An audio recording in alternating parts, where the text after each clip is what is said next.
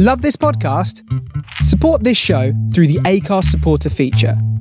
It's up to you how much you give, and there's no regular commitment.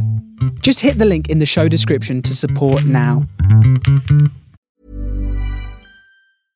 Hey, I'm Ryan Reynolds. At Mint Mobile, we like to do the opposite of what Big Wireless does. They charge you a lot, we charge you a little. So naturally, when they announced they'd be raising their prices due to inflation, we decided to deflate our prices due to not hating you.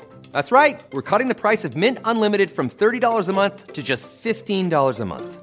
Give it a try at mintmobile.com/switch. $45 up front for 3 months plus taxes and fees. Promo rate for new customers for limited time. Unlimited more than 40 gigabytes per month. Slows full terms at mintmobile.com.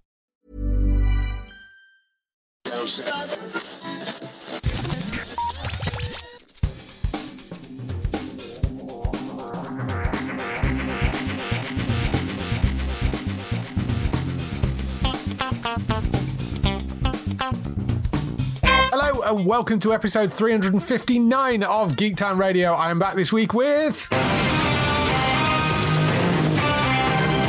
Daryl. How are you doing? Hello. How is everyone? I'm doing very well. How are things with you? What have you been up to? Things are going pretty well with me. Moved locations, same job, new location. Right.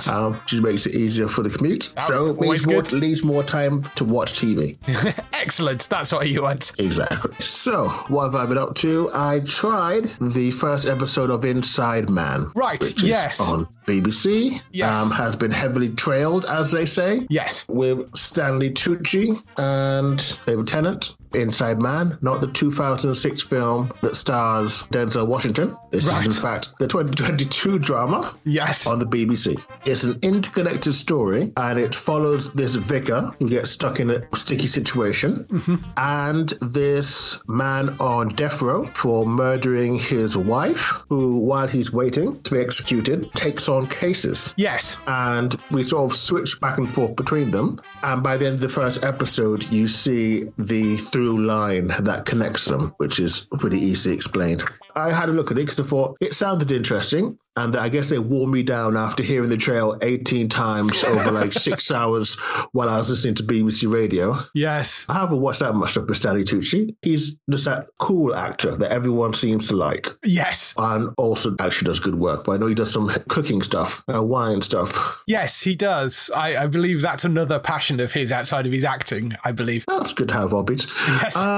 Unfortunately, it is a show of two halves. The Stanley Tucci stuff in the prison is interesting because he does do the Sherlock thing. It does feel quite a lot like Elementary, if you remember that, with Johnny Lee Miller and Lucy Liu. It has that sort of feel to it, and same as like, the Sherlock BBC as well. But unfortunately, the other side of it, which follows this vicar, is just sort of, I see exactly where this is going. You figure out where it's going from like the second scene that involves the vicar, and you go, I know exactly how this ends. Right. It's just too predictable, and it's just too easy to count beat after beat after beat, which is fine if you're watching some US 22 episode procedural thing and you're really just watching because you care about the people who are going to catch the guy. But this is the whole drama is about these two stories, and they're the things that are supposed to hold things up, as opposed to, I don't know, Sam and Dean holding up Supernatural or Oliver Queen holding up Arrow. This is the thing that's meant to keep you watching. And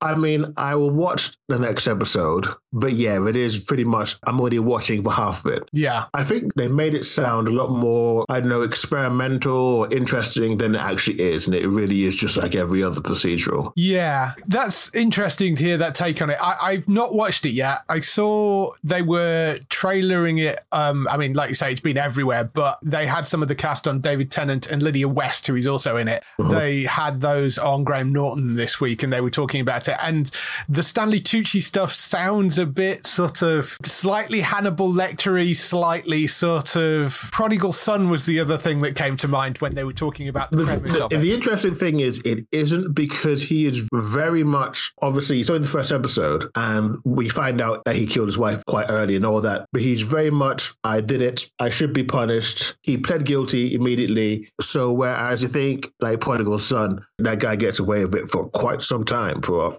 years and years. Obviously, Hannibal Lecter, much the sort of same thing. He doesn't say he's repenting. He say he's ready to, face the consequences of what he's done. And you sort of see that he talks a little bit about it, but it's very much he doesn't get drawn into why. At one point, a reporter comes to write a story because obviously it's a guy on death row solving crimes. Yeah. And she asks him, why? And he doesn't answer. Yeah. So I don't think it falls into sort of the Hannibal side of it, at least on that side. Right. It might be a little cheesy, but I don't think it falls into those things because he's different enough that it makes it interesting. Unfortunately, the other side of it does not. Right, yeah. I mean, it's got a really good cast. It's got good people behind the camera. I mean, it's David Tennant, Stanley Tucci, Dolly Wells is the other person in there, Lydia West, who, of course, was from a lot of the Russell T Davies stuff. It's written by Stephen Moffat. So, I mean, there's obviously, it's that sort of Doctor Who adjacent set of people. And Paul McGuigan is the director of it, who did Sherlock and Dracula, and he's one of Moffat's kind of go-to director people. I mean, he's done Luke Cage and Big Sky and a whole bunch of other things as well, but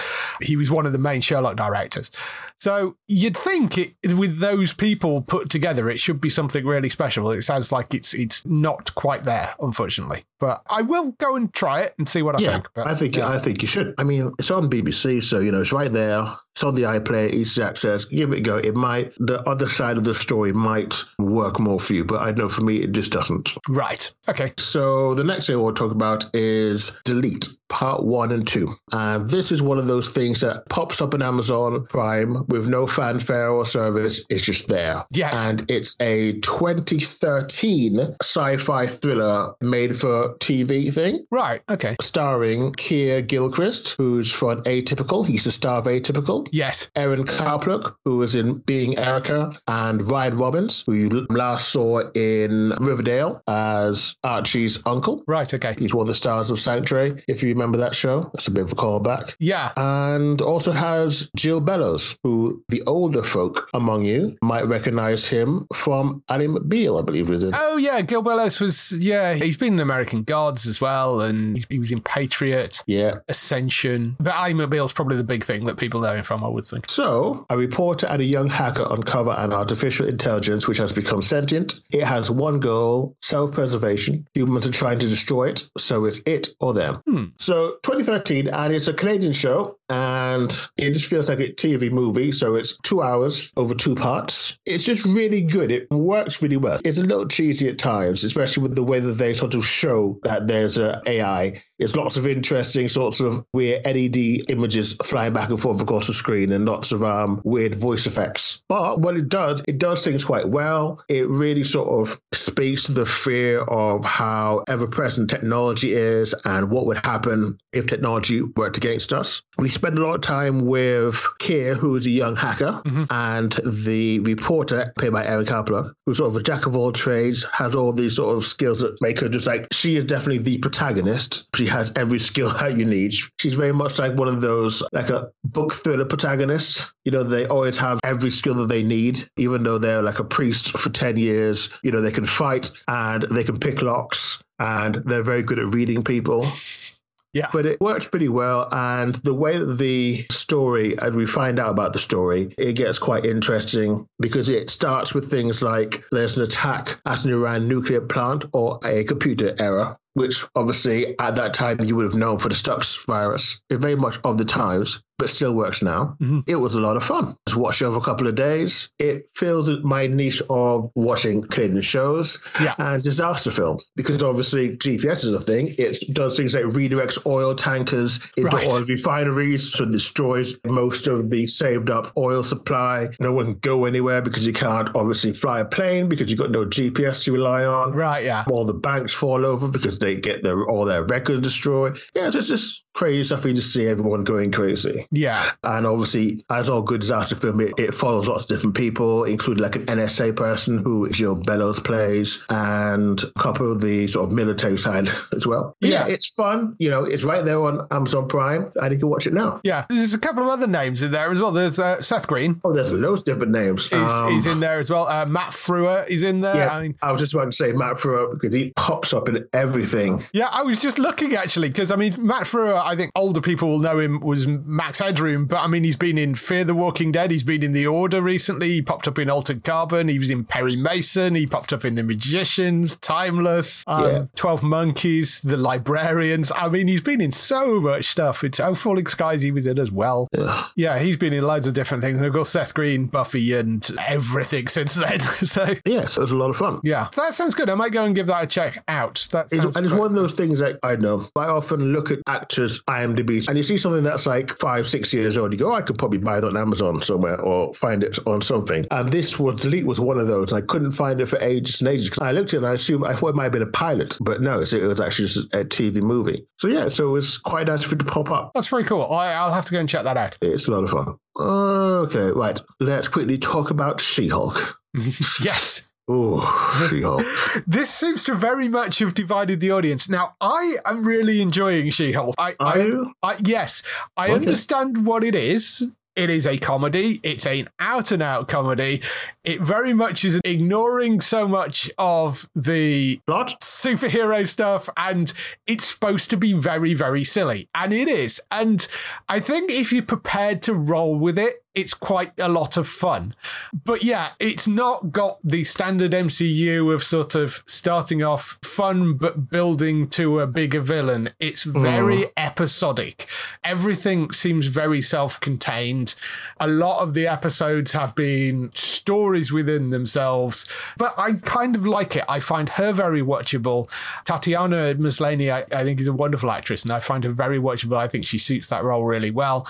And I like seeing her doing this sort of comedy. I can understand why some people are struggling with it, because it isn't like what everything else in the MCU is like. It's very different. But as a silly sort of half-hour knockabout comedy, I think it works, and I'm quite enjoying it. So I take it you have a different point of view. I'm going to do what so many comic fans fail to do and try and hit some nuance. The show has an amazing cast. From what we see of the characters, it's quite interesting. I love her in the role. I think she's amazing. It's an inspired casting. I think my problem with it, I think some of the things you mentioned, is that it's episodic, which is bad because one reason why I stay well away from sitcoms is that they're episodic and they don't carry things through. So there is no character development. And that's the problem with her. We feel like she doesn't get any character development. She just keeps going around in circles. And I think some of the plotting just makes you go, what? That doesn't make any sense. The whole point of She-Hulk, other than the fact that she's,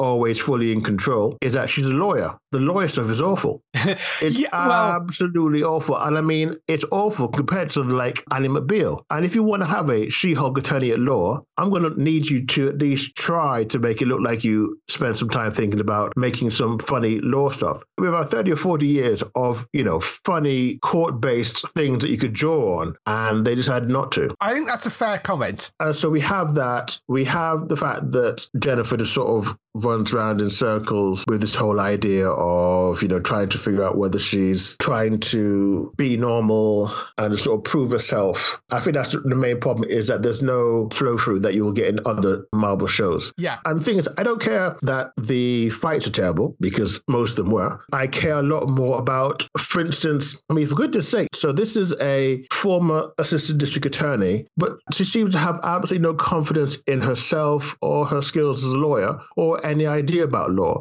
I mean, the whole thing when the name She-Hulk gets trademarked, that was awful. That hurt me. That hurt me to just watch that whole episode, because no, I'm sorry. That was someone who worked in the AD office who can't figure out the first thing to do. Like when she had, is it like her cousin explained to her trademark law at the beginning? Yeah, that hurt me. Yes. And I think there's good stuff in there. Like the last episode was great, but that's episode 6, isn't it? Yes, I think so. Yeah. And I could take 6 as probably the best episode so far. And we have the record guy there at the retreat. Yes. And he's there, and he seems like he's genuinely sorry about what he did.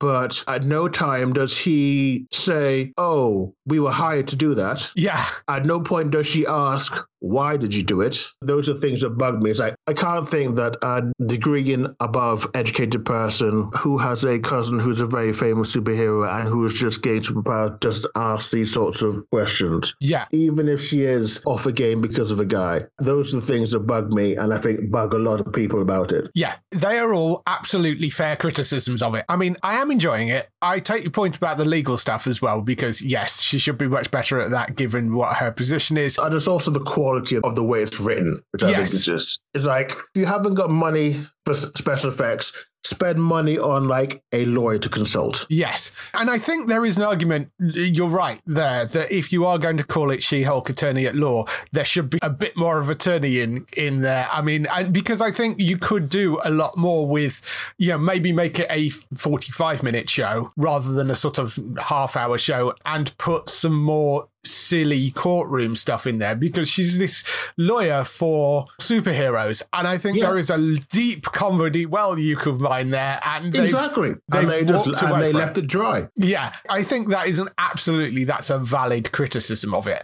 So no, it's not perfect, and I would freely agree to that. I am enjoying it. I like what I see there. I think a second season of it would be kind of interesting to see whether they do switch the tack a little bit, because like I say, if you are going to make a lawyer and have that as a big part of the show, then make it part of the show. Don't say, oh, she's attorney at law, and then leave it with her doing lots of non-attorney stuff. I think, yes, there is something to be said for that. And the lack of character development, you are right as well. There's a lot of sort of her grappling with just her life as opposed to sort of, I mean, there's bits of her grappling with She-Hulk and her being She-Hulk as not controlling, as opposed to controlling the powers, it's controlling this other part of how it's perceived. And the thing is, there are plenty other examples within TV MCU of characters going through journeys. We got Bucky. We've just come out of Miss Marvel, for goodness sake. Yeah. We've got people who have had to take looks of themselves and sort of figure out where they want to go from here. I think the comedy got turned up way too much. It's almost like by becoming a comedy, like the comedy union came in and said, we're not going to have you make things make sense from episode to episode. We're going to loosen up the writing and just play it all for jokes. Yeah. Even things like breaking the fourth wall, they've just been bad. If you're going to do breaking the fourth wall, make it funny. Yeah, I don't mind the breaking the fourth wall stuff. I don't mind it, but make it funny. Yes, fair point. You're making very fair criticisms of it, absolutely. There are certainly improvements they could make with that show. I still think it's worth watching, and I still think it's enjoyable, but it will be interesting to see where we land at the end of this series, because, as I say, with most of the Marvel shows, they're building towards something. With this, there is some sort of subplot going on, but it's very small and sort of tacked on to the end of it. It's not really, I'm still not entirely sure where it's going, by the end of it, because it is so self-contained. That's not the problem. The only reason I know anything about sort of like where we're going is because I watch like reviews from press people who know what's coming next. Right. So they add context to it. And you shouldn't have to watch a after show of something to get context onto a half-hour show. Yes. In the MCU, which has been planned out meticulously. Yeah, I think a lot of those are fair points. For me, it's still enjoyable. Yeah.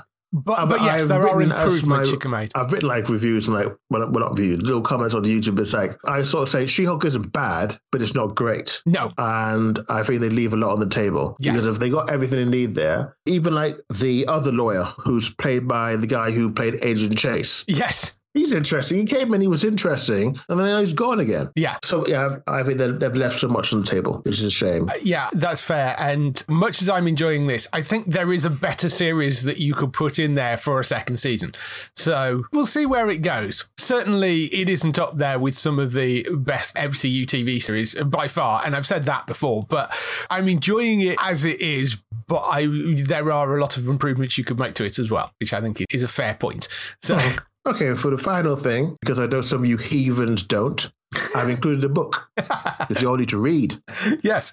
So this book is called He Who Fights the Monsters, and it's written by Travis Deverell, which is Deverell, and it is a sort of lit RPG, which pretty much means game elements in the story. Mm-hmm. Think of it as like Ready Player One, but good. Right. Okay. So reading the synopsis, it's not easy making the career jump from office supply store middle manager to heroic interdimensional adventurer. At least Jason tries to be heroic, but it's hard to be good when all your powers are evil. He'll face off against cannibals, cultists, wizards, monsters, and that's just on the first day. He's going to need courage, he's going to need wit, and he's going to need some magic powers of his own. But first, he's going to need pants.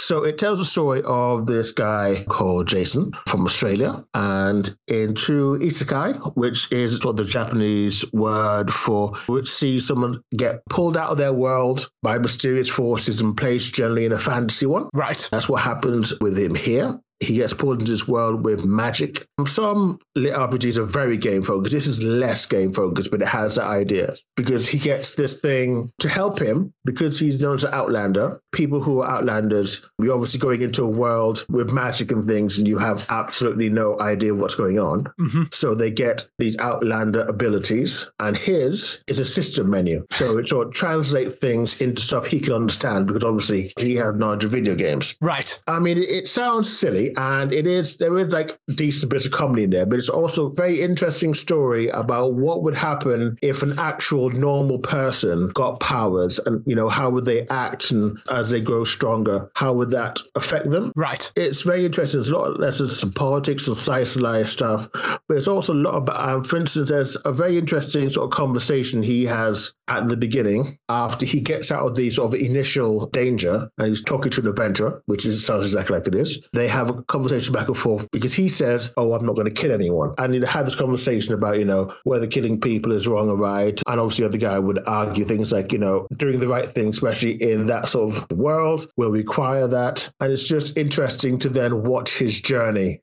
and see what he becomes as it goes on. Right. And I've seen that there are 7 out. I think it might be an 8-book series. Like you can never tell because Amazon just assumes something's 8 books if that's all that's been announced. But it's great. It's very well written. The lead character is very sort of sarcastic and likes to throw in lots of pop culture references, which of course in Fantasyland mean absolutely nothing to the people who's using them on.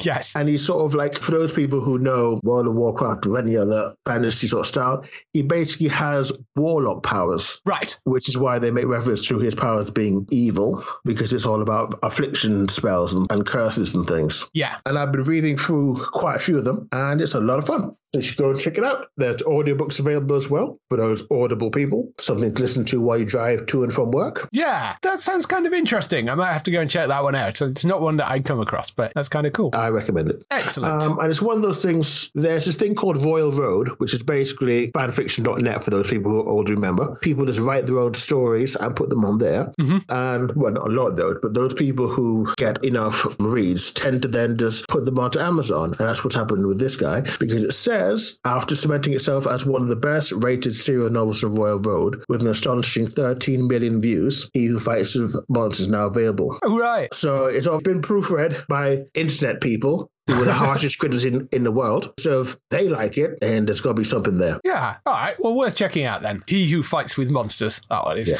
So for me, I mean, TV-wise, I haven't really looked at anything new. I did finish the entire... watched that much TV. No, well, I have been sort of watching, but it's all kind of ongoing things, you know. I mean, She-Hulk, Andor, which, you know, started a few weeks ago. I think that's been really good so far.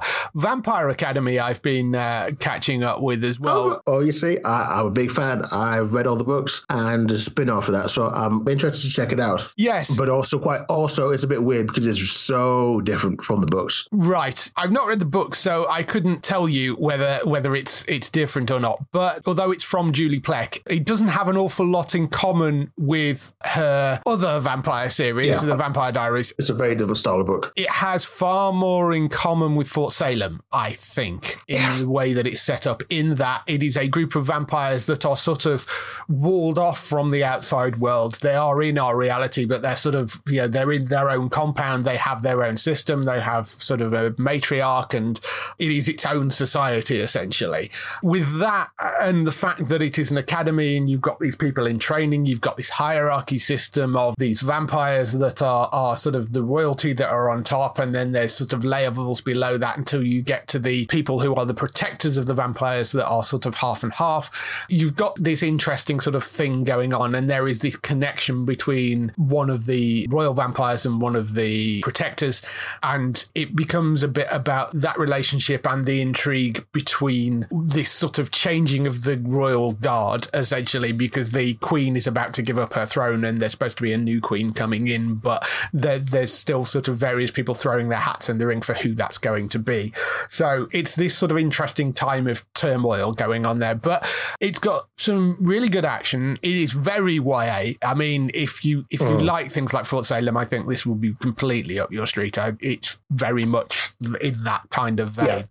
But I've been really enjoying it. It's well written. It's decently put together. The characters are likable. They're not afraid to bump people off when they need to, and so it keeps you on your toes. But yeah, I've been really quite enjoying it. But it's up on Peacock right now with episodes. I think there's 5 episodes up, and their episodes are going out weekly. So worth going to check that out on Peacock. The other thing I got to the end of was Ghosts, because that's all up on iPlayer right now. Not really much you could say about this other than it is kind of more of the same, pretty much. I mean, Ghosts is a wonderful TV series. They've continued that on. There is quite a major event actually in, I think it's episode 5, which I don't want to go into and spoil for anybody. But they do actually make a change there, which affects everybody. So there is something in there that is sort of advancing things slightly.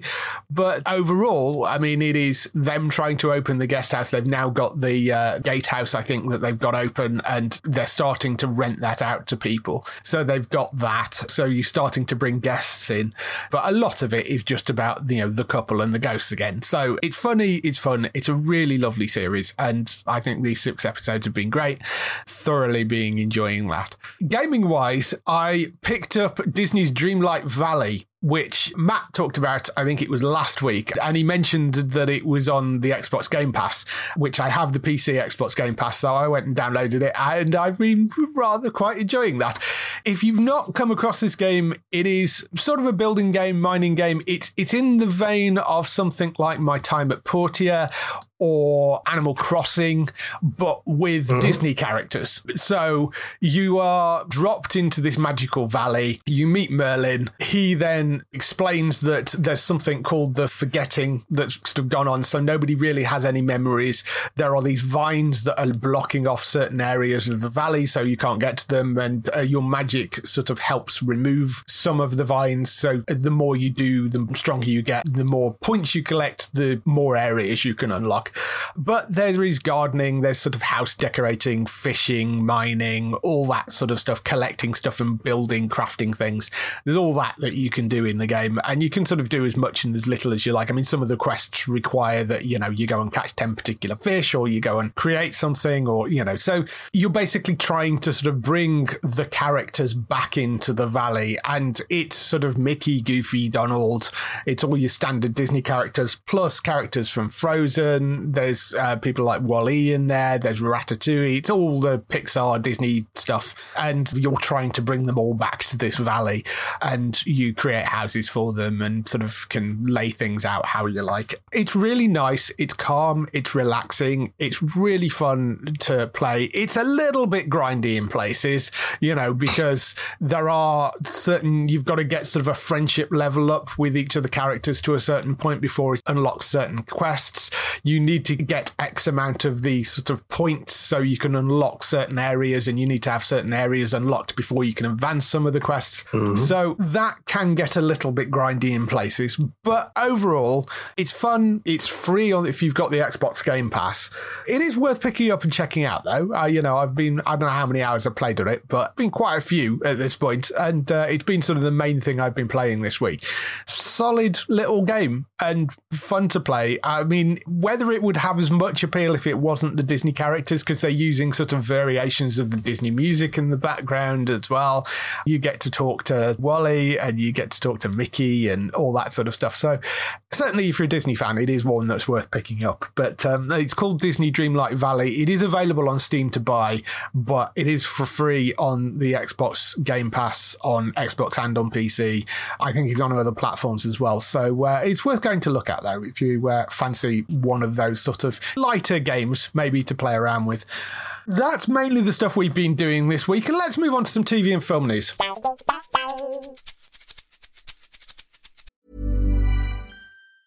Hey, I'm Ryan Reynolds. Recently, I asked Mint Mobile's legal team if big wireless companies are allowed to raise prices due to inflation. They said yes. And then when I asked if raising prices technically violates those onerous 2-year contracts, they said, "What the f*** are you talking about, you insane Hollywood ass f- So to recap, we're cutting the price of Mint Unlimited from $30 a month to just $15 a month. Give it a try at mintmobile.com/switch. $45 up front for 3 months plus taxes and fees. Promo rate for new customers for limited time. Unlimited more than 40 gigabytes per month. Slows full terms at mintmobile.com.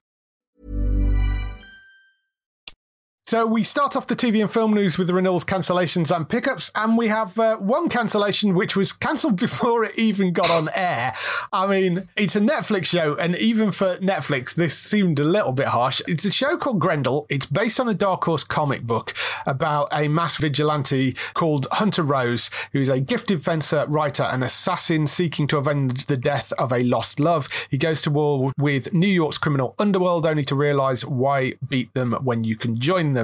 So that was the setup for it. It's an 8-episode series. What's the weird thing about this is, by the sounds of it, they'd shot the entire thing. Yep, it's done. It was shot and done, and then Netflix, having ordered 8 episodes of it, went, "Nah, we don't want it," and said to the producers, "You can go and shop it elsewhere if you like, but we don't want it," which is really strange.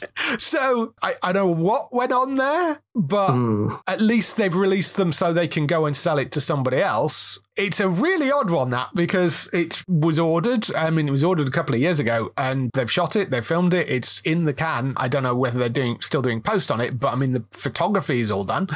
It's very, very odd. I mean, whether they looked at it and decided it wasn't worthwhile, but I mean, this is Netflix. I mean, given some of the rubbish that Netflix have put out, I mean, it's really strange that they've turned their back on it, but it won't be going out on Netflix. They may be able to sell it to somebody else. I mean, if it is a completed thing, very possible they can just go and sell it to somebody else. But yeah, very, very odd. It's Grendel, cancelled at Netflix. I can remember Grendel. He was pretty big in the sort of late 90s, yes. Early 2000s. He was sort of massive. He's very pop culture. Yes, I remember him from that sort of time, and then he sort of disappeared a bit. Well, that was sort of like the golden age of sort of independent comic publishers, where everything was out there, like Vampirella and Lady Death and all those sorts of other ones. And then they just sort of quieted down. I guess probably with the rise of things like with probably superhero movies, things that started, and also things like DC started like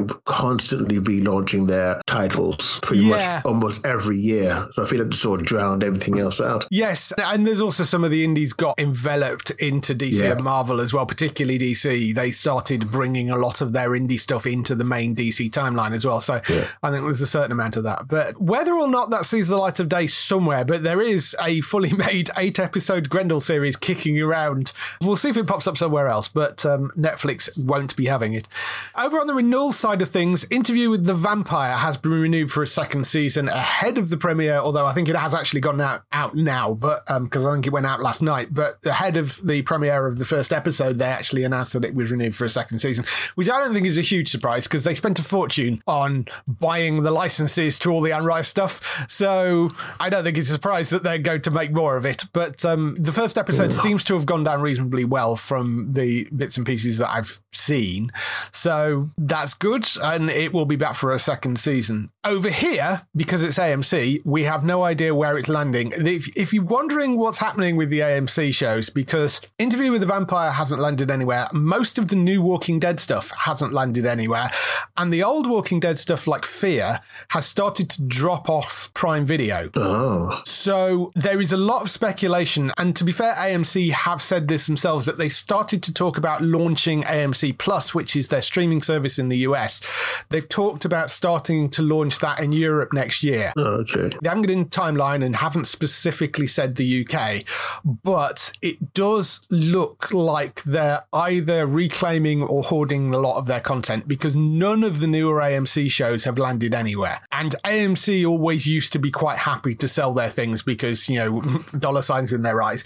They've always been happy to sell their stuff. And it's not even coming onto AMC, the channel in the UK, because there is still the AMC channel in the UK. They're not even putting stuff on there. And things like Interview with the Vampire are huge titles. You've got things like Tales of the Walking Dead hasn't landed anywhere. As I said, Fear is running on AMC UK but has dropped off Amazon, and Walking Dead itself is coming to an end, but they have a deal with Disney for that. So I rather suspect that Disney maybe bought a 2-year deal for that, and I suspect the whole of The Walking Dead will disappear off Disney after the finale goes out, and at some point next year they will end up launching AMC Plus. That seems to be what it's pointing towards, because it's weird that none of the AMC content is going anywhere right now. If it does launch, it's probably likely to be something like an Amazon channel, one of those things, which is a sort of £5 a month thing probably, rather than a all singing or dancing streaming service. It'll just be the AMC content. It won't be like pulling loads of other things. We'll have to wait and see. There is nothing official right now, but that seems to be the way it's going. I think it makes pretty good sense, because the strength of AMC has always been its, you know, 1 or 2 huge mega shows. Yeah. And if they can paste that on the front of Amazon Prime as an add-on, you go, ooh, look, it's Interview with the Vampire. Click for them, realize you have to start a trial. It's a good way to pull some people in. Otherwise, it just seems crazy not just to leave that sort of money on the table, because obviously the rest of the world would very much like to see your shows. Yeah, and they have got some interesting stuff coming up. I mean, in terms of new series, you've got the Orphan Black Echoes series, you've got Straight Man, which is the new Bob Odenkirk series, you've got the various Walking Dead things like Isle of the Dead or Dead Island or whatever it's called now. They changed the name of it. You've got Mayfair, which is coming up, which is the other Anne Rice series. You've also got Interview with the Vampire. They have got a lot of fairly big things sitting out there alongside all the Walking Dead stuff, and some very interesting shows, and none of them have been sold anywhere else. So I would not be surprised to see an AMC Plus service launched next year in the UK. It's slightly frustrating we're having to wait for these things, but it is what it is. Speaking of those sort of add-on channels, little bit of news dropped out. Stars Play, which runs in the UK, have rebranded to Lionsgate Plus. That is the weirdest rebrand since Peacock, I tell you. Yes, it is a bit... Yeah, because I know who Lionsgate are, because I'm a nerd. Most people don't. Yeah, I mean, it's a bit strange that, I mean, I know Stars, we don't have a Stars channel in the UK, and there was some discussion of whether the Star on Disney Plus and Stars Play were too close and were getting confused. And I mean, I know I've had conversations with people that have confused the two. Ironically, though, Disney Plus are also kind of dropping the Star brand as well. I mean, it's still there, but they don't use it. When something comes onto Disney Plus, they're saying it's coming onto Disney Plus, not coming onto Star on Disney Plus anymore. So they've kind of downplayed that brand as well.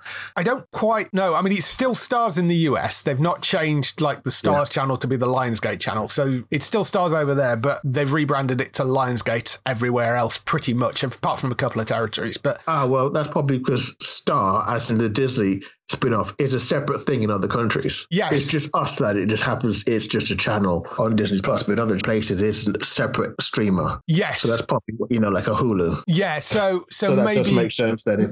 If they are competing across the world, Stars and Starplay do sound a little bit too close to each other. Yeah, so maybe that's the reason why, but they did release a spiel of sort of, marketing bump that went with it that was, all marketing speak, but I mean, it doesn't really clarify anything. But so if you had Stars Play, which you can get on its own, but is also an add-on channel on Prime Video, it will now be there as Lionsgate Plus instead. I mean, it's exactly the same service with exactly the same stuff on it, but it just got a new name. Sticking with some of the industry news as well, we don't really talk about this sort of stuff as much, but Mark Pedowitz, who was the CEO of the CW, is going after 11 years. We knew the CW had been bought out. That sale has all now gone through. It's bought by a company called Netstar. Mark Pedowitz, who was really the person that created the CW as you know it today, which is Arrowverse, Riverdale, All American, Crazy Ex-Girlfriend, Jane the Virgin, Walker, Supernatural. I mean, single-handedly, he was the person that kept Supernatural on the air. He basically said, we will take this show for as long as the boys are prepared to make it. That's why it was on the air for 15 years, because he stepped in and was like, nope, I'm not getting rid of that. I'm a massive fan of it. It was his relationship with Berlanti that really created the Arrowverse and him bringing all the superhero TV stuff across. So he was instrumental in an awful lot of the CW, which is there today. There are going to be a lot of changes to the CW in the US. It's not going to be churning out that sort of content anymore. Nope. Nexstar are trying to turn it into a profit-making platform, which it has never been. It's always been, as we mentioned before, they used it as it's always been loss leading. They made money on the back end by selling the shows internationally and to other people onto streaming services in the US. That's how they made money at the CW. So the channel itself has never actually made a profit. So what they're trying to do is now turn it into a profitable channel. And because of that, that unfortunately means that it's going to be a lot more reality TV, a lot more cheaper programming. So you're going to see a massive decline in quality on the CW, unfortunately. They are keeping a few things around, but not that much.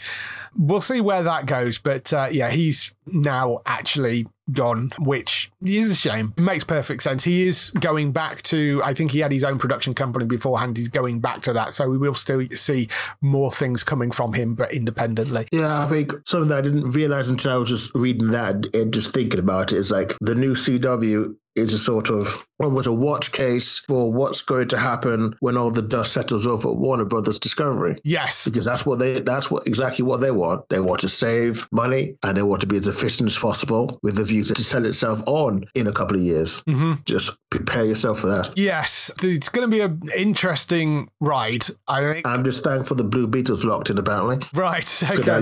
Because that looks wild. Yes. This is something, if someone sat down and said, but yeah, we're going to make a Blue Beetle movie. No, you're out of your mind. But apparently that's what we're getting. And the suit looks amazing. So yes. I've seen a few shots of the suit. It looks quite incredible. So, that's going to be a really interesting one. In terms of people leaving as well, there is another high profile leaving on American TV. Yeah, that's surprising. The Daily Show is losing Trevor Noah. He came on to an episode last week and said that he was standing down. Not immediately. It's going to be a little while until they transition to whoever is going to take over. But yeah, Trevor Noah came on and said that he was leaving the Daily Show. He, of course, took over from Jon Stewart with very big shoes to fill. And I think he's done a wonderful job. I think he's really made the show his own. He's made a few tweaks and changes, and there's little differences in the format. And he's done a really wonderful job with it. And I really like Trevor Noah. And he just basically said, I want to be able to travel. I want to be able to tour. It's very difficult to do that with the schedule of the Daily Show. So I'm going to hand off to somebody else. We don't know who that's going to be, whether it will be one of the current correspondents that are on the show or whether it'll be somebody outsider, somebody entirely new. We'll have to wait and see what they do with it. But it sounds like there've been discussions going on apparently for a while behind the scenes about sort of, could he take more time off and go and do other things? But the actual announcement sounds like it caught a few people off guard because I don't think it had been discussed much actually internally, and a few people only found out that work on the show only found out when he announced it on the show. So it sounds like it was a bit of, I mean, as he said when he made the announcement, I was at home over the weekend and I came in this morning and was like, no, I think I'm done. So yeah, that's an interesting one. I was sad to see him go. I do enjoy the Daily Show, and I mean, he goes out on Comedy Central at sort of some stupid o'clock in the morning over here, but you can record it. It's well worth watching if you like those sort of topical news things. Moving over on to some other older shows, Community has finally got its 6 seasons and a movie coming to Peacock. The movie is going to be landing on Peacock in the US. I don't know whether it'll get picked up in the UK on Peacock because they write things, but we'll see. But it is coming with its original cast, which is great news for fans of Community because that's what they always said they wanted. So I'm very happy that's happening.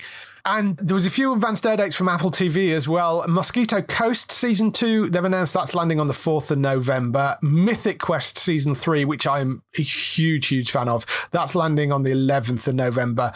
Slow Horses second season of that is landing on the 2nd of December, and that's come around really quick because the first season only went out earlier this year, I think. And Little America Season 2, that is coming on the 9th of December. So they're all coming to Apple TV. Really great shows. Matt really liked Mosquito Coast. I haven't actually watched that yet, and I haven't watched Little America, but Mythic Quest and Slow Horses were superb. Have you caught any of the Apple TV stuff? I know whether you've got. I haven't seen any of the Apple TV stuff, unfortunately. It is well worth getting a month subscription because it's like a £5 or £6 for a month subscription. It's worth getting a month subscription, binging through all the top level shows and turning it back off again because they release things in sets and there are enough seasons up on there to make it worth your while to go and get a subscription for a month, turn it on, binge through a bunch of things and turn it off again and then come back to it. Mythic Quest is hilariously funny and well worth watching. Over on the MCU, there's been a number of interesting bits and pieces there. There was a rumour that Harrison Ford is going to be playing General Thunderbolt, taking over from the dearly departed William Hurt in the MCU Thunderbolts film. They were apparently planned to announce it at D23, but Kathleen Kennedy stepped in and said, nope, we're going to focus it on Indy because Indy 5 is the big announcement and they don't want to distract from that with announcing Harrison in something else, so we're not announcing it here. But apparently Harrison Ford will be the new Thunderbolt Ross, which is an interesting change from William Hurt, but, you know, fine, if that's where they're going to go with it. Harrison Ford in the MCU, that what you like to see? It's an interesting choice. It seems like a weird choice, sort of like given his views on press junkets and marketing stuff. Yes, I would agree with that. He's not sort of well known for being somebody who likes to be involved in these sort of big franchise things. I mean, yes, he's the Star Wars and yes, he's Indy and he has been involved in that. But I'm surprised that if this rumor is true, and bearing in mind it is a rumor, I would be surprised if he had agreed to sign up to another massive franchise because the other two were sort of became big franchises. I mean, nobody knew Star Wars was going to become what it was. And Indy, same sort of thing. Whereas this would be him stepping into a giant franchise. So fine, if that is the case, you know, fair enough. They need somebody for that role, but yes. The other change as well in the MCU was the Armor Wars series starring Don Cheadle has apparently been changed from a series to a feature film. I don't know what the reason for that is, whether they just thought it would work better as a feature, but yes, that's what they're doing with it apparently. So Armor Wars will now no longer be a series, it will be a feature. Moving on to the other MCU news, which set the Twitter and social media and the internet alight this week, Hugh Jackman is returning as Wolverine in Deadpool 3. The announcement video for this was very Deadpool, very Ryan Reynolds, and was just brilliant. It was Ryan Reynolds sat on the sofa talking about his desire to make Deadpool's first official appearance in the MCU feel special. He's kind of going on about searching for inspiration. There's these sort of inspirational shots of him kind of staring out windows and that sort of thing, walking through woods and all that kind of stuff. The clip then comes back to Reynolds on the sofa and Hugh Jackman walks across in the background and he just goes, hey Hugh, want to play Wolverine one more time? And he goes, yeah, sure, Ryan, and kind of walks up the stairs. And then there's a title card that comes up the end with Coming Hume, then the Deadpool logo with like the Wolverine kind of claw marks over the top of it. So Hugh Jackman back as Wolverine one more time in this. No idea what the film is. They did do another video afterwards, which was the two of them talking about on the sofa, and then they kind of drowned out. They were saying, this is what's going to happen, and then drowned it all out with music.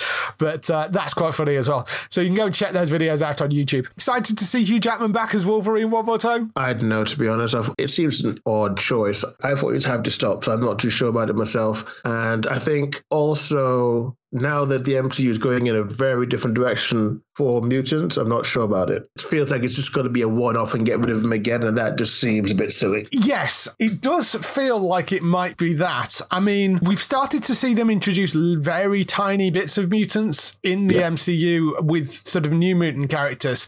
Mm-hmm. There is a suggestion that has been floating around that like there is a comic book from 2012 called Deadpool Kills the Marvel Universe.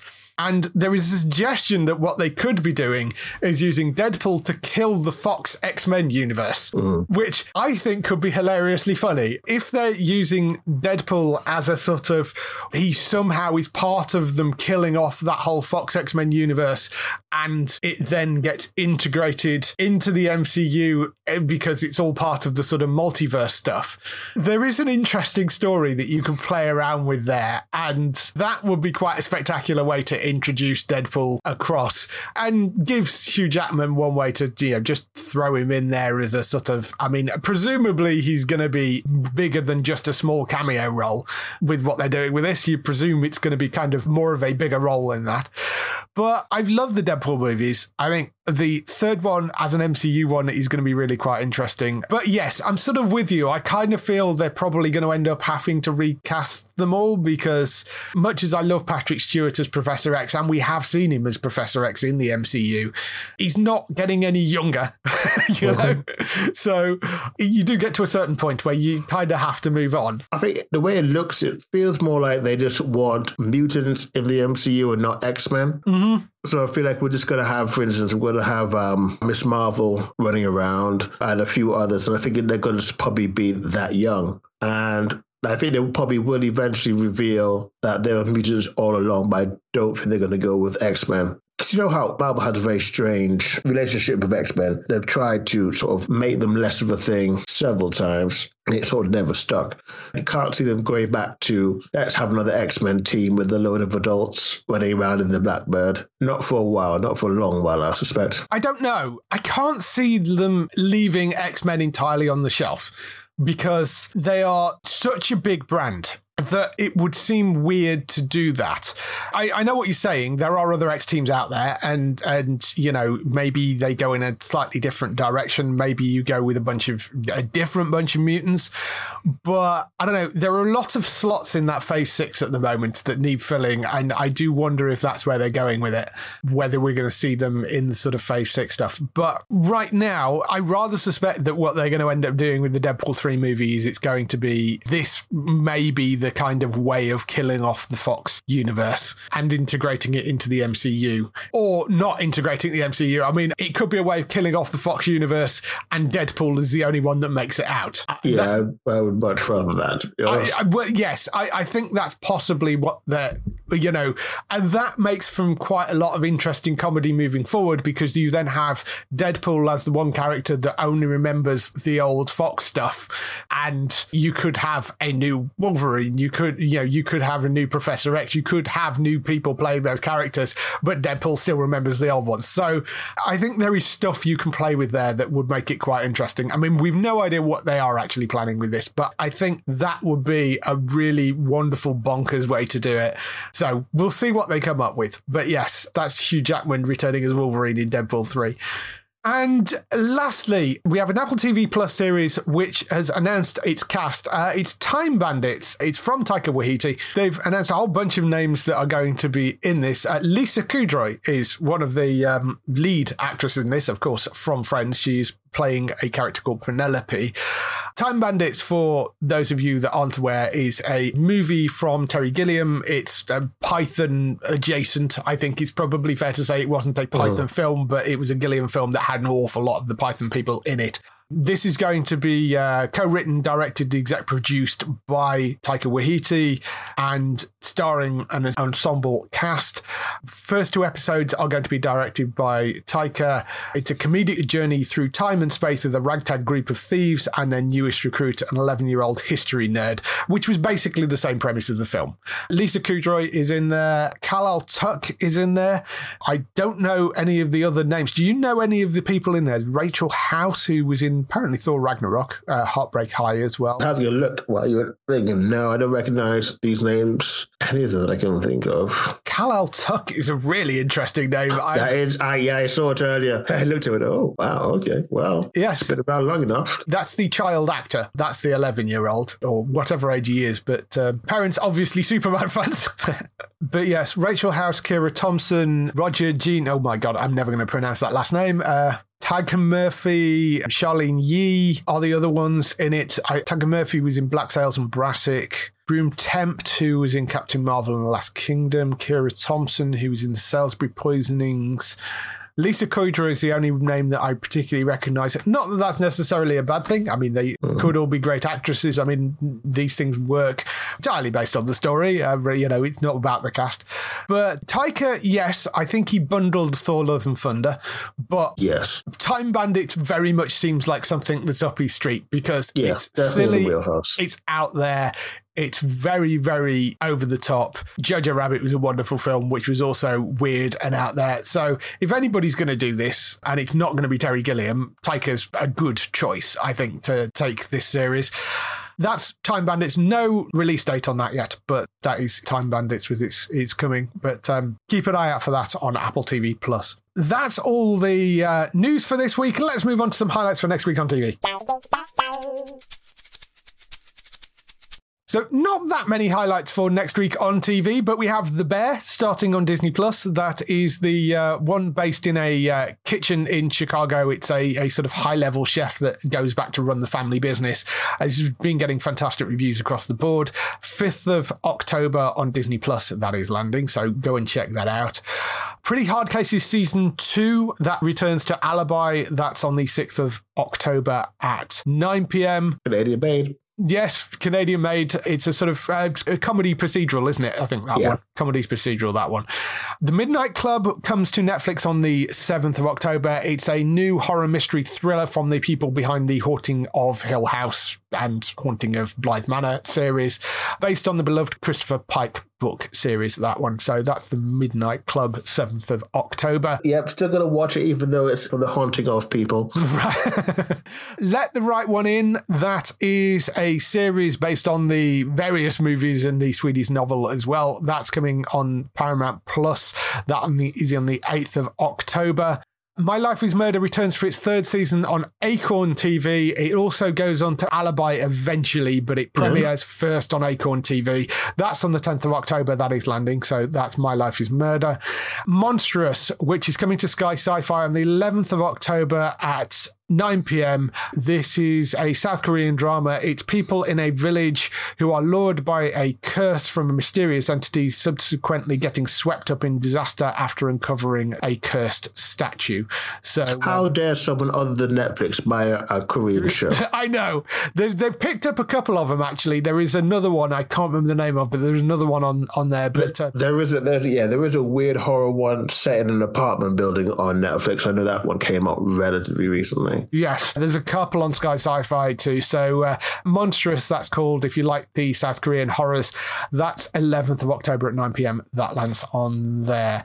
That's all the highlights for next week. If people want to find more of your stuff, where can they find you, Daryl? So they can head over to HollywoodNorthNews.net and they can check out, what's the recent stuff? We'll be talking about Nikki and Nora Sister Sleuths, which is a new Hallmark movies and mystery show, which has Hunter King, you know from Young and the Restless, and Rhiannon Fish, who you'll know from, I believe, Home and Away or The 100. Hallmark are finally getting in younger leads, and it's also a mystery, which they haven't released in quite some time. So there's that.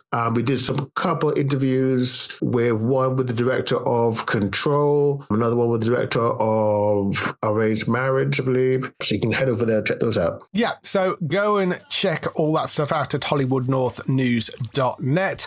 For other people involved in the show, you can find Bex on twitch.tv/Trista Bytes. That's BYTES. She's usually streaming most days and sort of various evenings. I believe she's up at Play Expo in Blackpool at the moment, so I think her schedule might be a bit off at the moment, but she will be back on streaming, so go and give her a follow over on twitch.tv/Trista Bytes. Matt, you can find over on entertainmenttalk.org for lots more podcasts over there, including gaming podcasts and more TV stuff and film reviews, and half an hour of him weeping on his Man United podcast, I suspect, this week. So go and check that out over there as well. A podcast about you? No, that sounds quite depressing. That sounds dangerous, to be honest. Definitely injurious to your mental health. Yes, particularly Manchester United lost 6-3. 6-3, yes. So I suspect that may just be half an hour of him weeping. For us, you can go to the website at geektown.co.uk geektown.co.uk throughout the week and see all the latest air date information. If you want to get in touch with your questions or comments, email us on podcast@geektown.co.uk. Leave a message on the website post. Find us at Geektown on Twitter, on Facebook at facebook.com/geektown, on YouTube at youtube.com/geektown, and on Instagram at geektownuk. That is everything. We shall see you next week. Bye-bye. Bye.